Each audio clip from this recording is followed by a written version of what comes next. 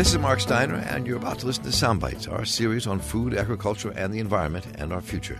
Right here on your source for cool jazz and more, WEAA, 88.9 FM, the voice of the community. Also broadcast on Delmarva Public Radio, WSDL, 90.7 FM.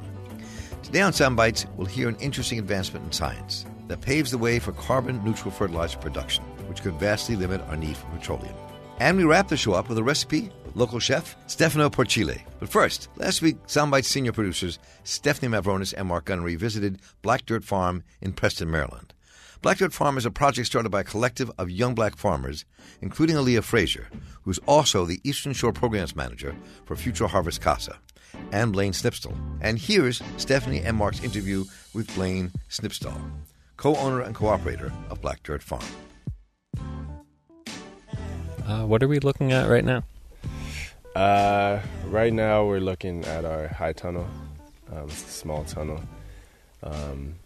From right to left, we have planted ginger and then cucumbers, tomatoes intercropped with scallions or spring onions.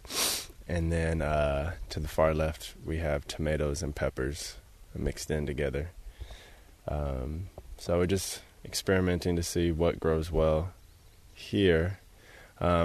We actually put the cucumbers down the middle because by the time they get done, our onions should be getting close-ish to be ready to be harvested. So we're going to use this middle space to cure the onions. Because this year we scaled up our onion production, so that's what we're looking at here. And then at the front, actually, there's sunflowers and pollinators, like Elysium, buckwheat, and cosmos, and things of that nature, marigolds, just to help add more diversity and give a food source for the pollinators in the area, inside the tunnel. Mm-hmm. We have it elsewhere on the farm, but we wanted to put it inside the tunnel. Mm-hmm. Mm-hmm. How long have you been on this piece of land? So it's been a journey. It's been 4 years now.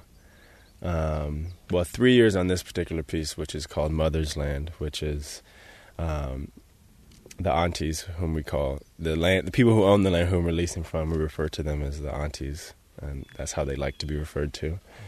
And one of them, her mother, this is her family's land, so we call it Mother's Land or Ernestine's Land. We first started on the other side of the woods 4 years ago while I was still working and managing at Five Seeds Farm, so we'd come out here on the weekends. And at that time, it's always been like a community, a collective process. That first year, we just did sweet potatoes and winter squash because I've always got a hankering of sweet potatoes. Actually, part of my dream is to become a really good sweet potato farmer. I feel like if I can't do anything else but grow sweet potatoes, I'll be able to sit well with some pies, put it like that. And so that first year, we were farming. The we at that time was Gail and Zachary out of D.C., and then we had a variety of folks come and help out, Tavia and Sasha and Aaliyah. And then the second year, we switched our production over to here, and then again did more sweet potatoes and winter squash, and really scaled up. We ended up doing about 1.5 acres of both of those in combination. And that year we yielded 1,000 pounds of winter squash, and then almost 5,000 pounds of sweet potatoes. And that year it was primarily my brother Randy, Aaliyah, and myself. And then we also had a variety of folks come and help out from D.C. and Baltimore and elsewhere. And then the third year, which would have been last season, Aaliyah and I decided to move out to the shore. And we focused everything on Mother's Land and did more intensive production, more like what we were doing at Five Seeds Farm, in terms of way more vegetables, less larger crops, and just to give a go to see what the production would yield for us, given our recuperation of the soil and really to test out ideas that we had. And so this year, learning from the last 3 years, we find that because of our distance from the urban centers of D.C. and Baltimore and the level of access to land, although we're tenant farmers, but we have access to arable land, we found that it was a better mix for us to do a combination of direct marketing, farmers markets, supplemental CSAs, and then wholesaling with larger crops like potatoes, sweet potatoes, onions, winter squash in particular. That's where we're at now. And each year, we're constantly learning. This year has been a journey. And we do quite a bit of educational organizing work. Aaliyah came up with the name Black Dirt Farm. And part of the philosophy behind it is that when you look at the role of the farmer, the only thing that we do is really farm the dirt. We don't create the seed. In fact, we don't grow the plant. We don't do much of anything. We do a lot of things, just trying to keep up with the things that we don't do, i.e. the weather and the land. But we really work to improve the soil conditions. And so dirt farmers, and we're black. We're African descendants, so Black Dirt Farm. And also to give an image of healthy biological soil often tends to be darker. I don't want to say black because if you look at our soil, as a friend said, it's like, hey, this isn't Black Dirt Farm, this is Tan Dirt Farm. And the soil looks like a big beach, basically. The Eastern Shore is a big beach. And our educational or organizing work, we actually stem from branch off of the Five Seeds Farm experience. And what that experience taught us was that in order to advance sustainable agriculture or agroecology in a way that is inclusive to the most amount of people, particularly people of color, African Americans, we recognized that we needed to be the ones to create that kind of space so that more folks whom had apprehensions about agriculture now can journey into agriculture and find a place for themselves, whether it be from farming to production, to processing, to organization. There's a myriad of things. And so to that effect, we call that the Black Dirt Farm Collective. Part of our mission is really to instigate or agitate sort of the progressive development of the agrarian community in the region. And so that takes on a different forms and different levels, urban and rural, although we're in the countryside, so we focus on the countryside, but we have a strong connection to the cities. That's part of us. Now, the land that we have the privilege to farm on is part of a larger property called Mount Pleasant Acres Farms, which is 147 acres, about 60 some odd arable, and the remaining 80 or so forested and in the woods. And this is part of the northernmost tract of the 2,167 acre Thompson Plantation, which was the home of Aramita Ross, or what she later called herself, Harriet Tubman. Tubman is not her last name. It is her former husband's last name, whom was the real reason she came down in the first place, to free folk from captivity. But upon her surprise, her husband had found someone else and did not want to leave captivity, right? And so she then prayed and found herself with messages from the Almighty to come and get her parents right on Poplar Neck, which is this road up here. And by the way, Marsh Creek Road is the oldest state legislative road in the state. So we're kind of at the quarter of herstory, in a sense. And then she returned to get the Dover 8 from this particular tract of land. And so, to that effect, we refer to this as the ancestral lands of Harriet Tubman, or Aramita Ross. Again, Ross was the plantation owner's family, last name. And then on the property, we have something called the witness tree, which is, we think, roughly 200 some odd years or 170 some odd years of a tulip poplar. It stands modularly above the woods. I mean, when you're driving down Marsh Creek, I mean, it literally is a skyscraper above everything else. And it's called the Witness Tree because it's basically bear witness to history. And the local historians, from their research, believe that tree in particular was part of the navigation system, right? That folks on the railroad used to chart their way north or even down south. You know, folks did go further south to try to get into Florida, but many obviously went north. Our thing here is like we don't necessarily know how long we are to be on this particular piece of land because we are tenants, and we also have other ideals as to where we might want to farm. And so in that effort, you know, we consider the Black Dirt Farm experience and the collective. It's like an itinerant, something that's moving, that's evolving, and evolves with more people that come in with our core coordinating committee. And you know, we're connected elsewhere. I mean, we got a call the other night from a cousin. She's really an elder, but she likes to be called a cousin, down in Virginia, who basically said, hey, look, you know, let's do something on our land and think about that in the fall. So, you know, figuring out how to make it work, given all these ideals, you know. Ideals and practice can be two different worlds. The moon and the stars. What kind of ideals are you talking about?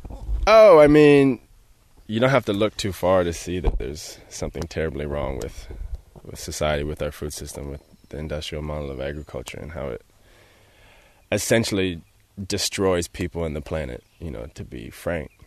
But it's taken 400 some odd years, one could argue, for it to get to this place. And so we, as a small little farmette, you know, realistically, you know, we pale in comparison to this legacy. And so part of the ideals, though, is how do we build power, continue the process of building power, right? So that folks retake their agency to transform their conditions, right? And really address the root causes of hunger and poverty, which really is, you know, the struggle at hand. And so taking that and at the same time running a production farm that has economic interest, and we have to make money, and we have to do these sort of things. We don't want to be a nonprofit. We're not a nonprofit. The farm survives on its own economic engine, although the majority of people who work it also have off-farm income. But that's by choice, not happenstance. So, you know, negotiating those two is like the ideals, the ideals and the practice, you know, and the reality. So, you know, we work very closely with a lot of farmers, and so that, you know, whom are like anybody other, whether small or large, are always, you know, cognizant of the economics behind, you know, because we got to survive. So that's the negotiation. What's a community like out here? It's older. We're by far the youngest folks around. There are young people, but you know, a lot of them, as soon as they graduate high school, are out of here. You know, there's not a lot going for livelihoods, as it would be attractive to young people. But the community is great. I mean, you know, where we are, this is mostly a black community, and generally people are really nice, irregardless of their ethnic or cultural background. People have been very supportive and, you know, let us use their stuff. We let them use their stuff. You know, a farmer up the road, you know, he's letting us grow our plants out in his greenhouse. He's not charged. Well, he just wants a bottle of liquor at the end of the season. And I don't blame him. I want one myself. So that's not going to be a problem. But, you know, everyone wants to support and help each other. I will also say that, you know, this, back in the day, was the headquarters of the KKK in the county. And folks know they're still around, perhaps not as prevalent as they once were, visually speaking. But when you come across certain folks who may be of that mindset, you know, you certainly do know, you certainly do feel it. But generally speaking, you know, we ain't had no type of problems. And it's terribly ironic because the big ag folks, occasionally they'll drive up and be like, oh yeah, you have the best looking garden in the county. And to them, this isn't a farm, this is just a garden. And for me, if you have 1,000 acres and we have 2, yeah, technically this is a garden. But, it's always funny, they'll roll up, and like last year, a couple of them stopped by to get some tomatoes and sweet potatoes from us. I mean, really anything they could get, because they know our stuff tastes good and ain't got nothing on it. So you said you have connections to Baltimore and D.C. still. I think I remember, is your farm involved with the Black Church Food Security Network at all? Yeah, and that's mostly Aaliyah. Our other folks, Randy, in the city who had that up, who worked closely with the church, Pastor Heber Brown's church. And things are evolving from what I understand. I'm not entirely sure what's on the docket for this season. I know that now there's an intern there's an office in the first place, and now there's an intern. A lot of churches are working out. I think now the network's at a stage where it's establishing its identity and really figuring out what's like its core work going to be. Yeah, what it's actually going to be doing. Mm-hmm. I mean, we're certainly a part of that. I mean, as my brother said, Black Dirt Farm is the farm in the Black Church Food Security Network. So we're chilling, we're waiting, I know things are a little behind this season because of the weather and conditions, but once things start growing, do you do a lot of farmers markets? Do people come here to buy directly from you, and what's your main way to get this stuff out there? Yeah, so we do with the Community Farming Alliance, which is a 3-part Harmony Farm, Good Sense Farm, and her name is Holly, and I can't remember her farm name. But anyways, we cooperatively work the Petworth Farmers Market every Saturday. Actually, this morning I was harvesting for the market. And so we do that farmers market, and then we actually sell the 3-part Harmony Farm to supplement their CSA and Eco City Farms. And then we do some restaurant sales, and then we do some local sales as well. So that's really how we go about doing it. We're very cautious of how to balance the economic motives of our sustainability process and our personal motives for what kind of life we want to live. We didn't do a farmer's market for the first few years because we really enjoy our weekends. And if I want to work on the farm, I want to be able to work on the farm. But now we have a farmer's market, and really the only reason we decided to do it, besides the finances, was because through working together, we can proportionally pay for someone to work the market. And then so we don't always have to staff it, which is a healthy compromise for us. We might not have every weekend, but at least we'll have some weekends we can play around with. And that's how we wanted to do it. And, both of us, all of us, we work other jobs. We don't want to put too much of a load on us to keep the farm at a certain level when, because of these other jobs, we wouldn't be able to keep up. So just finding that balance. What's it mean for you all politically and spiritually to be on this land with so much history running through it? I can only speak for myself. At first, I had no idea Harriet Tubman came from Maryland. I had no clue at all. Because part of the mystique of Americanism is that, they make up these fables in history. And so the only thing I knew about Harriet Tubman was that there was this underground railroad, literally underground, and she was this scrawny, black woman with a lantern, shepherding along. And come to find out, actually, Harriet Tubman was this cock diesel, swole black woman who was the only woman allowed on the logging floor. She was a logger, not a farmer. She was a logger. And the only woman allowed on the floor. And her intelligence was highly revered, so much so that there are several accounts that she had several one-on-one dealings with Abraham Lincoln, and of course she was a scout in the Civil War, and of course she liberated folks at the Combahee Rebellion down south. So, learning all that history, it one makes you appreciate the power of that person, and to show me that it's like, it's possible to rise to those conditions, especially given the fact that there was no Twitter, there was no nothing. So learning more about that history has just taught me how to, one, be a better person, and brought me closer to understanding who I am and how what I'm doing is connected to a long continuum, right? Is that we don't just exist in a vacuum, that there are these giants, these sages, many of them unnamed, who came before. And so, why should I settle for anything less for myself? And really for those I'm in community with.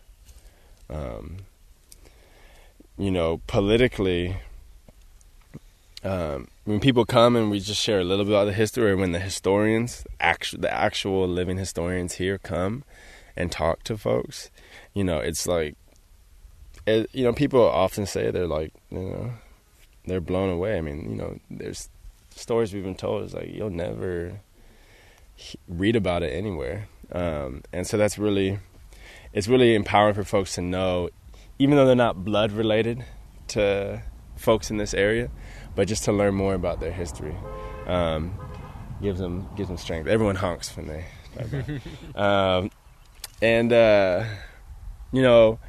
Spiritually speaking, well, every time I speak is spiritually speaking. I mean, every time anyone speaks it's a spirit of theirs is speaking, for better or for worse.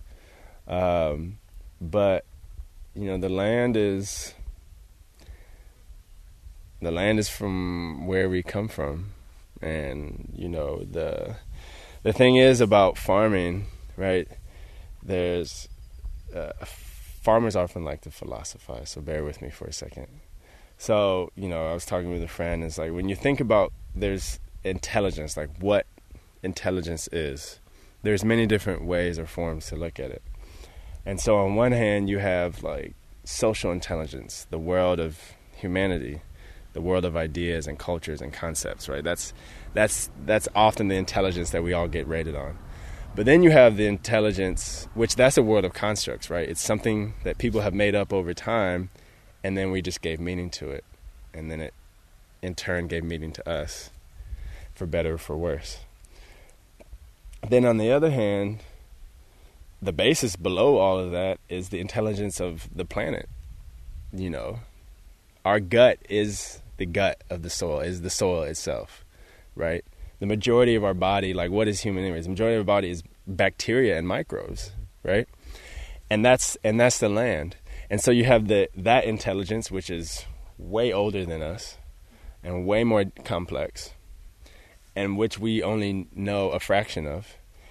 But in between those two intelligences, for me, is us, our farmers who work the land. And we have to, on one hand, have half of us, if some of the best of us, have more of us who are connected to the land and understand these dynamics and processes, even on a minute level, and really taps into that intelligence and that wisdom. And so we sit sort of in the middle as a bridge. On that other hand, in terms of the social intelligence and how to navigate, the dynamic between the two, the symbiosis that should be how we live and how cultures still continue and how they once, but is not the experience for many of us for a variety of reasons. And so for me, I pray before I harvest and plant. I just say a little prayer, just giving thanks, and if I'm planting, I just ask that this plant is taken care of well, and that I have the energy to keep up with all these little children. And then if I'm harvesting, I give thanks for there being a harvest in the first place. because there very well couldn't be a harvest, and that would be a terrible thing. And, in many parts of the world, right now, because of the droughts, there is no harvest, and we see the devastation that causes. So, just keeping all that grounds you, and that coupled with the history, learning my own history about where my family came from in the South and our relationship to agriculture and the land, or how agriculture and the social dynamics surrounding land pushed us from the South, and as did many other families. So all that's interwoven, and so it makes me just become a better person. What does your family think about you being a farmer? They think I should get another job. No, they're smooth with it now. At first, folks were like, "Oh, that's why we left the South. That's so unusual." And then others were like, "Geez, I don't know why you went to college if you're just gonna farm anyway." And I was like, "I don't know why I went to college anyway." So it looks like we can agree on one thing. But now they're supportive. I think it all changed when one day I took the bus home down to Georgia. I came home with a box of produce, like 40 pounds of produce. And I said, "Here, it's Thanksgiving dinner. Thanks." I call it thanks-taking, but they hate when I say that. And here, enjoy. And I think that was like the moment that the ironic thing was I ended up cooking most of the stuff I brought because, they like to cook. They know how to cook, but, around that time, people want meat. And I ain't bring no meat. But I think that was a certain moment, and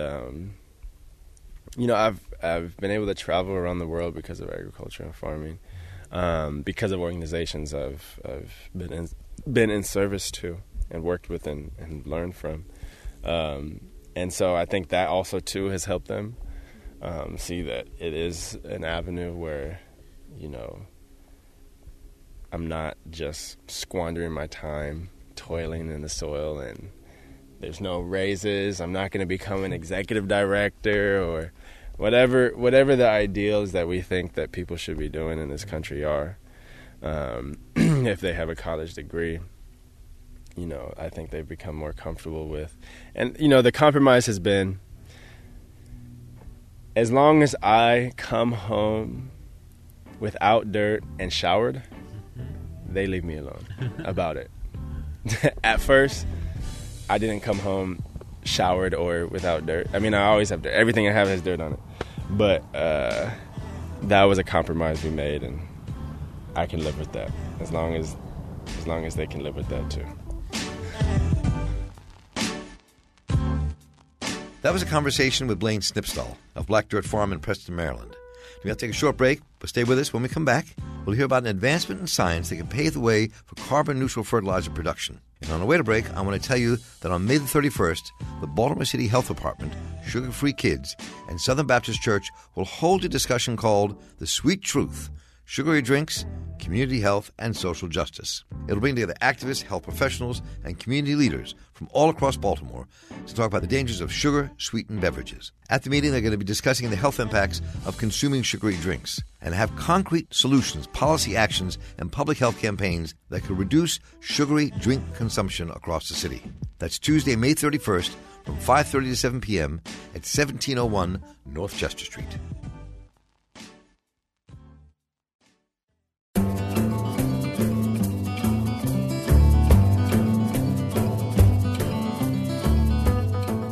Welcome back. This is Mark Steiner, and you're listening to Soundbites, our series on food, agriculture, the environment, and our future. Produced right here on your source for cool jazz and more.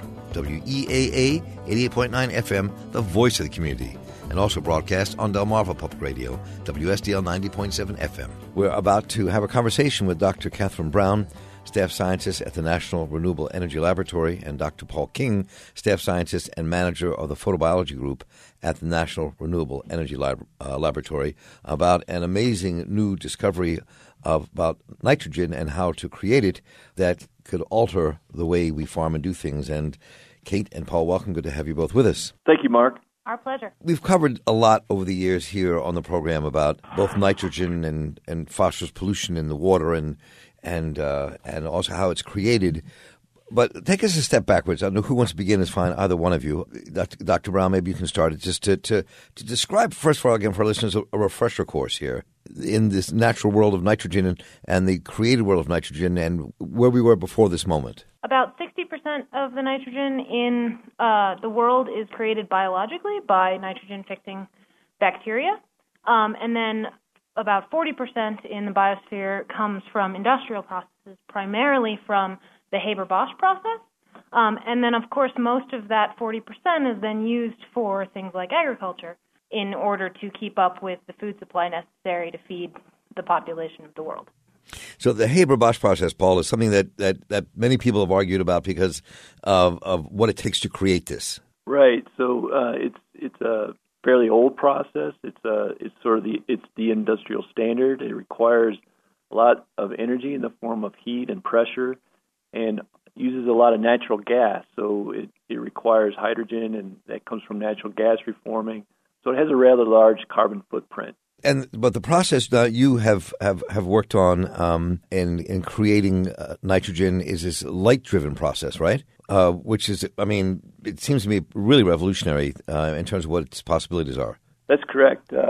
We've taken the enzyme that Kate mentioned that microbes use to naturally fix nitrogen into ammonia and coupled it to a molecule that harvests light. That light harvesting is what provides the energy and the necessary reducing power to convert the nitrogen into ammonia. So Catherine, could you talk a bit about the process? What you all did, what the process was for you in your kind of working on this and discovering it? How did this take place? So we've actually been working on these types of processes for the last 7.5 years or so, using different enzymes. Mm-hmm. And so we've had a lot of experience creating these kind of structures, which is really what led to this breakthrough. The essential components of the reaction are we use these nanocrystals, which can absorb light and create reducing potentials, and then we couple them to enzymes. And we've done, as I said, a number of different enzymes, and in this case, we tried it with nitrogenase, which is used by bacteria to fix nitrogen, primarily in the soil. And then we are able to take that enzyme out of the microbe and couple it to these nanocrystals that absorb light, and then those nanocrystals are able to create the reducing potential and then donate it to the enzyme to drive this reaction of nitrogen reduction. So the way I understand it, the process that's been done forever, that people call the Haber-Bosch process, to creating this nitrogen and changing it to ammonia it requires a lot of fossil fuel, right? And high temperatures. Describe what that process is and how this would change this. What our process can do is rather than using sort of the heat, which really comes mainly from coal-fired power plants and other kind of fossil fuel dependent methods, what we've done is replaced all of that with using the energy of sunlight. So there's enough sunlight impinging on the Earth on a daily basis to power the global needs on a yearly scale. So there's a huge amount of energy potential in sunlight that's kind of there to be taken and used in this kind of manner. So it's a renewable, sustainable source of energy that has much lower environmental impact on the long term and makes this technology potentially improvement on the Haber-Bosch process. So, and I just add to that. Please go ahead. Go ahead. The Haber-Bosch process is also done at very high pressures. Mm-hmm. And one of the things that the enzyme does that's really incredible is that it functions at normal atmospheric pressure. Mm-hmm. And so in addition to using the energy from sunlight, as Paul said, this also allows you to save the energy of having to create the very high pressures that are necessary for the Haber-Bosch process. So a couple of things. So I'm curious. This is, to me, this kind of research using nanotechnology and solar, being able to use literally solar power to create the nitrogen people use to farm. What will it do in terms of saving our need to use fossil fuels? What could the potential outcome really be? So Haber-Bosch uses about 2 to 5% of the global energy in the production of ammonia. So we would save. I mean, potentially you'd be saving that amount of energy in the form of fossil fuels if you were to completely replace Haber-Bosch with some kind of photo-driven or photoelectrochemical type process. Keep in mind, though, we're very early days and very far from that kind of scenario. So this is a long-term view of the impact of the work. So that I'm glad you said that, because I was about to ask that question, Dr. Kate Brown, about what it would take and how many years it would take and what it would mean to take this to scale. How would that be done? I think, as Paul said, we're very early days, so that's something of an impossible question to answer, because there's still, we look at this as scientists who are interested in really fundamental processes, and there's still a lot of open questions about how these enzymes work. And as much as the energy benefits that this work gives, that's our interest, in that really if you want to take this kind of a process and make it on an industrial scale, you have to understand fundamentally how these enzymes work, how they work at room temperature and room pressure, and really understand the fundamental chemistry that they're doing. And we believe that this process can help guide that research, because our system can allow us to ask some fundamental questions that haven't been asked yet. And then in addition, it represents this potential for doing nitrogen fixation with solar-driven energy. So I think we view it really as laying the groundwork for the fundamental research that needs to be done to understand how to make it an industrial process. Got you. So that's really important to understand where we are in where this takes us in the process. So again, let me just come back, Paul King, to kind of think through what you actually did when you kind of show that these nanocrystals of, I hope I have this right, cadmium sulfide could harvest the light. Correct? That's correct. Right, but so you actually did. You actually did make the transition from nitrogen into ammonia. Did that take place? That's correct. Yes. Yeah. Okay. So tell, playing off of what Catherine Brown said. So what are the next fundamental steps? Right. So I think what we'd like to do is, as Kate said, understand the enzyme better and how it works and how it achieves its really challenging chemical transformation under rather benign conditions. And if we understand that, sort of the working part of the enzyme in that level of detail, we can inspire the synthetic production of mimics of enzymes that are cheaper to make and can be made on a large scale, so we can make the process overall more scalable, because we're always working on very small reaction scales right now. Mm-hmm. In order for this to have global impact, it needs to be on a much, much larger scale. And in order to do that in a cost-effective manner, we sort of need to evolve towards more synthetic designs in terms of the catalyst. So the enzyme is an excellent model for understanding how to make difficult chemical transformations work efficiently.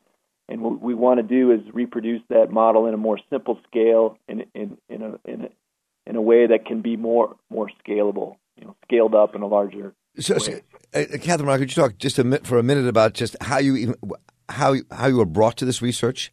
I mean, how did this process begin for you, for all of you? Well, it actually started on an entirely different enzyme, one that actually produces hydrogen. Uh-huh.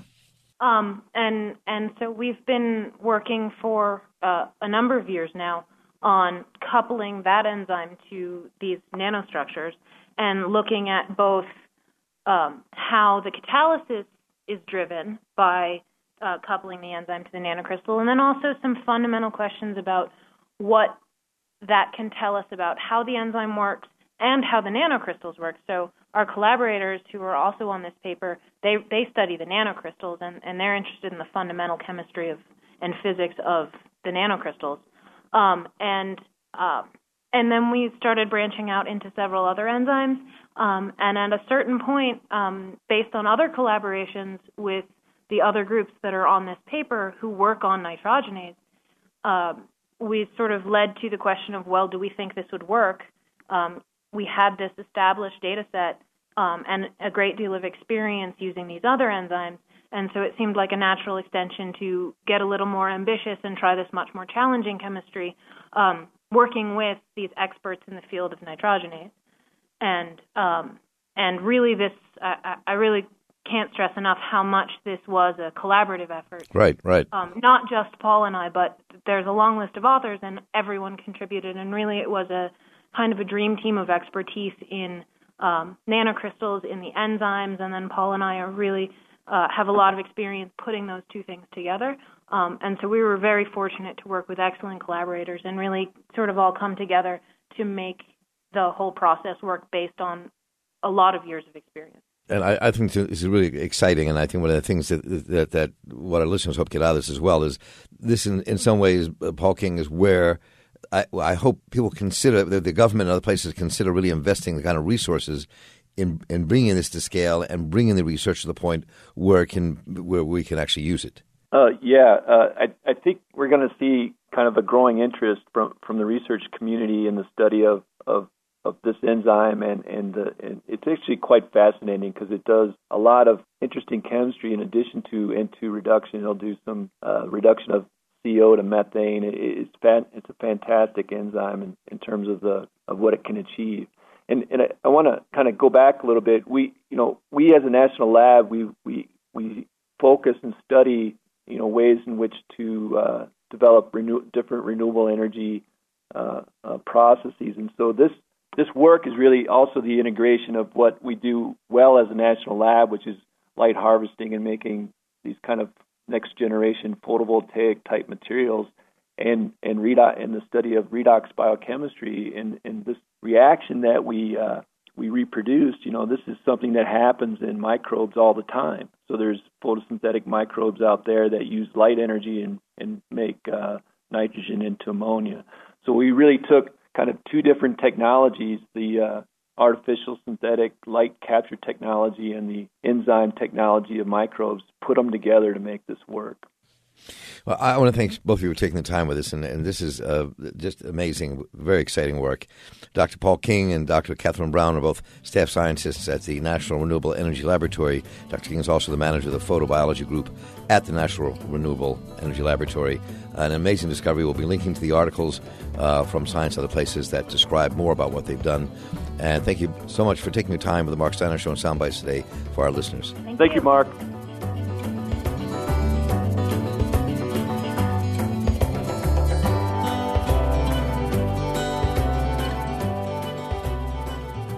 Right now, we're about to hear a recipe from a local Baltimore chef brought to us by senior producer Stephanie Mavronis. There's a new restaurant in Baltimore's Station North neighborhood on North Charles Street on the same block as the Charles Theater. It's called Colette. I caught up with the French-inspired restaurant's executive chef, Stefano Porcile, to hear more about their work, their food, and their mentality, and to get an excellent recipe for steamed mussels.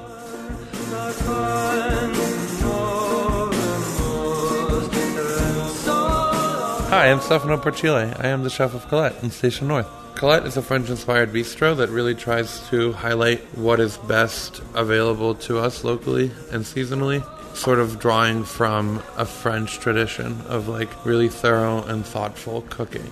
We've sort of gained some momentum through our other restaurant, Bottega, a few blocks away. But as we have opened this restaurant, we're trying to have more of a presence in the community. The restaurant setup is there's a bar at the front with a salon, and we do not take reservations neither at the bar nor at the salon. There are about 20 seats available for people to come in. As you move towards the back, you will see the dining room.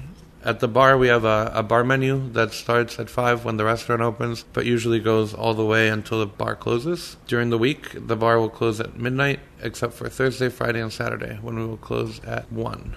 The idea is that, we're not trying to just provide the same bar food that every bar would have at late night. There's a lot of healthier options. There's some seafood, some charcuterie, and a steak frite, steak tartare. Very nice. Some stuff on the menu changes each week depending on what's in season and what new ingredients you have coming in.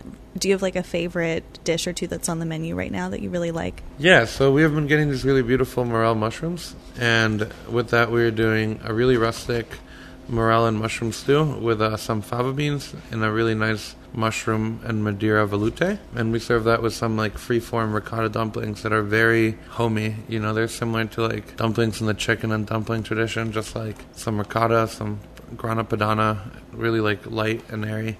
That's a really good snapshot of sort of what happens here. Like for the past couple of weeks, there were a ton of ramps available, and I had the privilege of getting in like hundreds of pounds of ramps that made their way all throughout the menu. For me, it's really about sort of taking whatever is available and just like presenting it in like the truest and most honest way.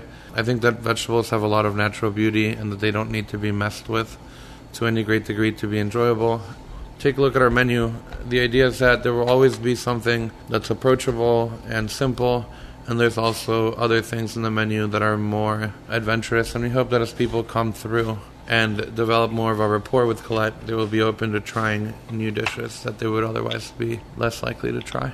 We have a really beautiful dessert program at Colette. We have a very talented young pastry chef who works very hard and makes really nice seasonal desserts. If you would like to have a quick bite before or after a movie, there's all of the open seating at the salon. And it's a great spot to just come by for a late night drink or some late night food that isn't going to bog you down. So this next dish is steamed mussels that are steamed in a nice fortified fish and lobster broth with some lobster roe butter and some fresh herbs. What do you mean by fortified? Fortification is the process by which you turn a really simple, light stock into something considerably richer. This, at the restaurant, we are very committed to minimizing waste because we really respect the ingredients that we get and that we get the privilege of working with. So this fish broth is a simple fumet made from the fish bones that we cut the fish from. All of the fish trim gets blended back into it with some tomatoes to sort of give it a thicker mouthfeel. It is a really simple way of utilizing fish scrap and giving ultimately a much richer, like fishy flavor, and that also gets fortified with some crab and lobster roe. If people are interested in making some of their own stocks at home and maybe they have some of their like fish bones or stuff that they've cooked with that they want to use, what is the process of that? Do you just like boil the stuff and then blend the stuff back into it, or what's a simple way for people to do that? You know, it depends on how in depth you want to go with it. This dish would work with just like a few tablespoons of old tomato sauce with some white wine as you're steaming the mussels. I commend anyone that tries to make stocks at home. I think that's really great. The process through which you make fumet is you just take the fish, whatever fish bones you might have, and then you make sure to rinse them to get all of the impurities out just by running some cold water over them for 10 or 15 minutes. And then once the water starts coming off clear, you put them into a pot. Here at the restaurant, the first step to that broth is some fennel and some onions go into a pot with a little bit of oil and get cooked down for 10 or 15 minutes until they're very tender. Then we add the fish bones that have been chopped up and rinsed properly, and that sweats for another 10 or 15 minutes just to really infuse the base with a really nice fishy flavor. And that is then covered with ice water and then turned on a very low heat. You then allow that to cook for about 45 minutes, very slowly. And what cooking it slowly will do is it'll result in a much clearer, like fish broth that isn't going to have all of the particles of the meat that you might not be able to get from the fish. After that, you strain the fish stock, and then here at the restaurant, once again, since we don't want to waste the fish trim, we take that and we fold in some tomatoes, and we bring that up for a few minutes, and once that is at a nice simmer, we then poach all of the fish trim and the lobster and crab roe in the broth, and then that gets strained out and slowly blended back in. And what will happen is, as you blend the roe and the fish, it'll thicken it in a similar way that, you know, like, I don't want to say it's quite like gravy, but it's thicker than just a simple broth. But like I said, for the listeners at home who are interested in trying to make a mussel dish, you know, the key to cooking mussels is cooking them in a very hot pan and cooking them quickly as to not overcook them. You want the mussels to open up. You'll be able to tell when they're fully cooked by how they release themselves from the shell. As with any seafood, you want to be very careful not to overcook them, because as you overcook the shellfish, the proteins tighten up and they get really tough. The way that we do it here at the restaurant is the mussels go into a screaming hot pan with a little bit of oil. Then we add a little bit of white wine. The point of the white wine is sort of to add some more steam to the mixture and also to preserve some of that delicious mussel liquid that gets released as the mussels get cooked off. If you steam them them dry, you risk sort of reducing that into nothing and then ultimately losing and or burning that flavor, which will ultimately taint your broth. You would want to use anywhere between 2 to 3 ounces of white wine. After the mussels are all open, but maybe not necessarily fully released from their shells, we add 2 to 3 ounces of our fortified fish broth, which you at home can once again make with a little bit of old tomato sauce that you might have from another day of cooking. Once the mussels are fully released, we just season the broth with a little bit of espelette, which is a traditional chili from the south of France, some salt, and then we finish the sauce with a little bit of lobster butter, which is lobster roe whisked into butter. And that just adds a little bit of a velvety quality to the broth, and then we finish it with some fresh herbs at the very last minute. What kind of herbs go nicely with this dish? Seafood generally loves parsley. I like to use a mixture of parsley, tarragon, and some chives. The tarragon, I feel, lends a really nice sort of like licoricey sweetness to the dish. The chives just sort of reinforce the allium quality, give it a nice oniony flavor. But you always want to make sure to add your herbs at the very last minute so that they don't overcook and wilt, and so that you keep the flavor as fresh as possible. So just chop them up and then like top off the dish while it's still in the pan, and just kind of mix it around, or did you mix it when it came out of the pan into the bowl? No, you mix it very quickly at the last minute, right before the mussels come out of the pan. It's very traditional in the south of France to eat mussels with aioli. Contrary to popular belief, aioli isn't any flavored mayo. That is a flavor mayo. Aioli is a sauce made from egg yolk and mashed garlic with a little bit of olive oil. It's supposed to have a really nice sharpness to it, and that sort of balances out with like the creaminess and the richness of the broth. Mussels are hard to find. Anytime that I want to buy seafood, I make the drive out to H Mart in Catonsville. They have an excellent seafood counter with a lot of variety. You might be able to get mussels at one of the local fishmongers downtown, or you might luck out at your local grocery store. This is a small plate at the restaurant, so we usually serve anywhere between 15 and 20 mussels. In the coming month, we are doing an event at the Four Seasons with a bunch of other chefs in the area to benefit the Cystic Fibrosis Foundation. It is called Feastable, and it will be taking place June 11th at 11:30. It's promising to be a really beautiful daytime hang in the promenade of the Four Seasons. It is pretty awesome for us to be able to give back.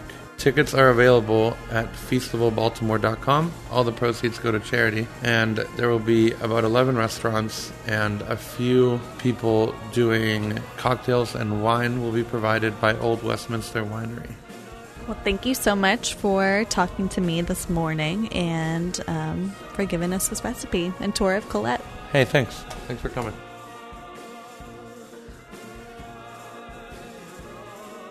Colette is located at 1709 North Charles Street in Station North. You can see their ever-changing seasonal-inspired menu at ColetteBaltimore.com. That's COLETTE Baltimore.com. You can also follow them on Instagram and see beautiful photos of their food at Colette_Baltimore. And for Soundbites on The Mark Steiner Show, I'm Stephanie Mavronis.